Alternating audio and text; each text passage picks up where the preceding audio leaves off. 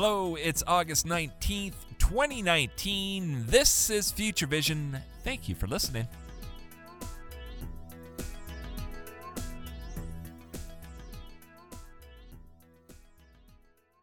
A few weeks ago, we talked about Fionn Fieria, the Irish teenager who won the Google Science Fair for his methodology of removing microplastics from our waterways.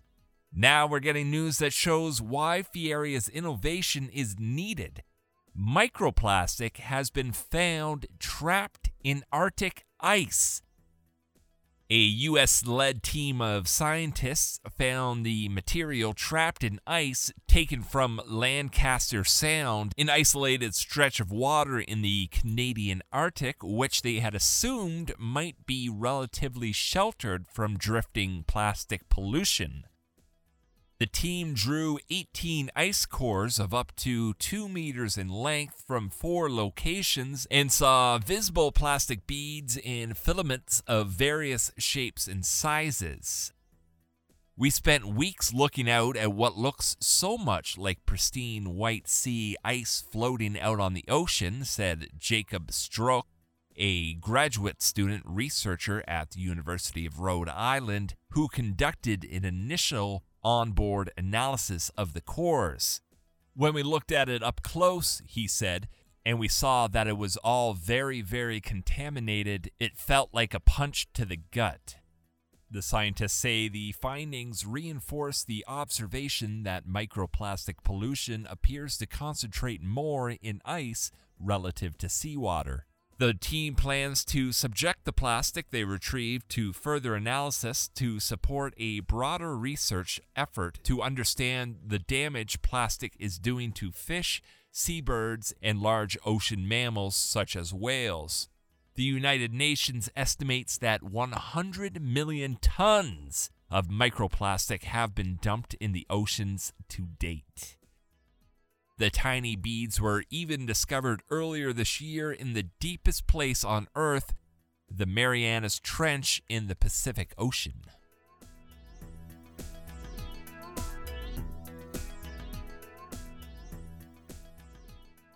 How far away do you think self-driving cars are?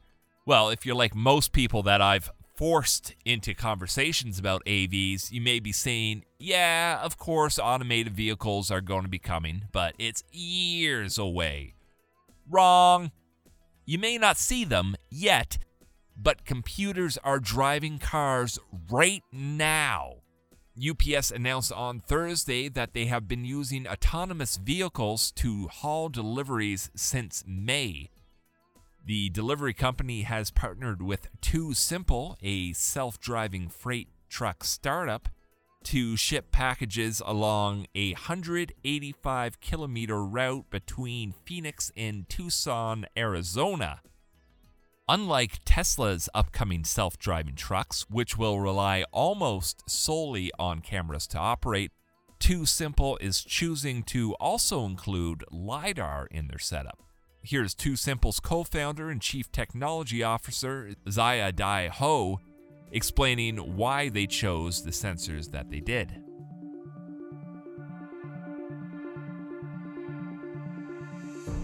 I've been working on computer vision for more than 14 years, and I'm still not bored at all. No one has tried to put everything together into a system of this scale. Perfection is a standard. I think this is very important for autonomous driving because safety is critical. Only when you achieve 99.999% of reliability, you can start to claim that we're a product. If you're allowing small glitches, you're not going to build a system that will autonomously run days and nights without having an accident. We have developed the software package which allows autonomous driving to happen. It includes a perception module, localization module, motion planning and control, and the offline map. We do the validation tests and the functional tests. We collect huge amount of data, and all this data has to be stored in an organic way in our gigantic system of data storage. AWS is very important for us. It provides the most comprehensive suite that we can use on the cloud without reinventing the wheels by ourselves again. There are a lot of different types of sensors that people can use for doing assisted driving, radars and ultrasonic, and for some of the autonomous driving companies, people use LiDARs very heavily. But for us, we embrace all of the sensors. And one unique part is our utilization of camera arrays. It takes a very long time for truck to do any maneuvers. And all these things requires us to see things very far so that we can give enough time for the motion planning module to maneuver, to plan. 100, 200, or even 300 meters of perception is not enough. According to California DMV, under 300 meters of perception range is considered low visibility. None of the other companies, as far as I know, can achieve more than 300 meters perception. Our long-range perception technology, thanks to the cameras, could see over 500 and even 1,000 meters away from the vehicle, which is safety critical to truck driving on highways. The partnership announcement states that TuSimple has been helping UPS understand how to get to level 4 autonomous driving, which is where a vehicle is fully autonomous and able to reach a particular location all on its own without driver intervention. Right now, the TuSimple trucks carrying packages for UPS still have an engineer and safety driver riding along, but at level 4, trucks won't need anybody in them at all.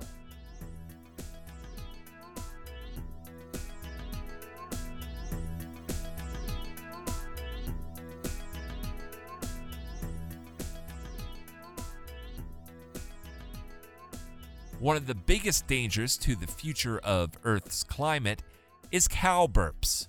Through farts and burps, a cow on average releases between 70 to 120 kilograms of methane per year. Methane is a greenhouse gas like carbon dioxide, but the negative effect on the climate from methane is 23 times higher than the effect of CO2. Now, researchers out of the University of the Sunshine Coast in Australia say that feeding cows a specific type of seaweed was shown to reduce the animal's gases by 99%. The particular seaweed species, called Asparagopsis, grows off the Queensland's coast, and according to a study done 5 years ago, it was the only seaweed to have the desired effect in cows. The USC team is working to learn more about how to grow the seaweed species with the goal of scaling up production to a level that could eliminate cows' farts on a global scale. Here's USC Associate Professor Nicholas Paul with more.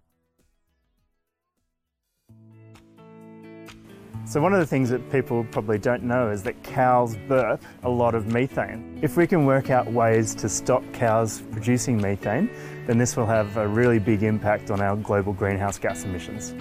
A group of Australian researchers about 5 years ago found this one particular type of seaweed that when added to the cow feed at less than 2% of the dry matter, it actually completely knocks out methane production.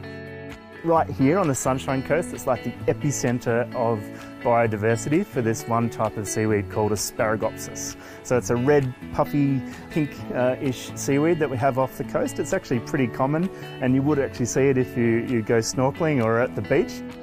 Globally, agriculture is responsible for 6% of global greenhouse gas emissions, and methane is actually a much more potent greenhouse gas than carbon dioxide. And most of that agricultural production of methane is coming from livestock that are ruminants, so cows, sheep and goats.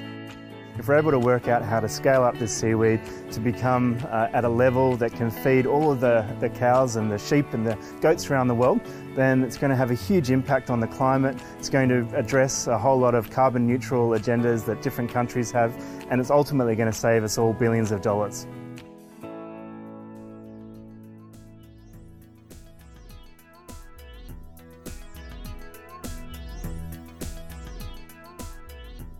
On Thursday, I promised to give you an update on 2 huge rocket tests that were supposed to take place this past weekend.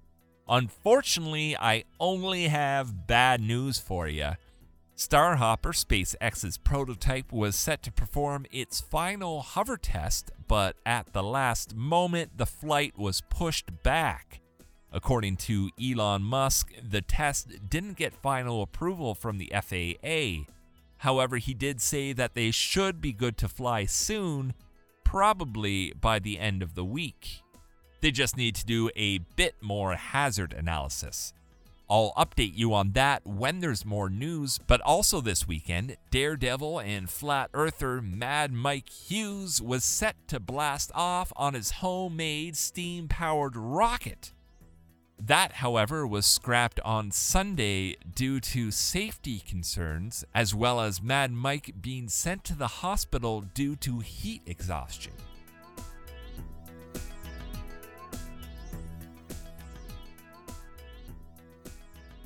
That's it for today's show. Thank you very much for listening. If you would like to help Future Vision grow, it really helps if you subscribe to the show or rate it, leave a comment, share it on social media, tell your Uber driver about it. Anything like that is extremely helpful and incredibly appreciated. We'll talk to you again soon. Bye now.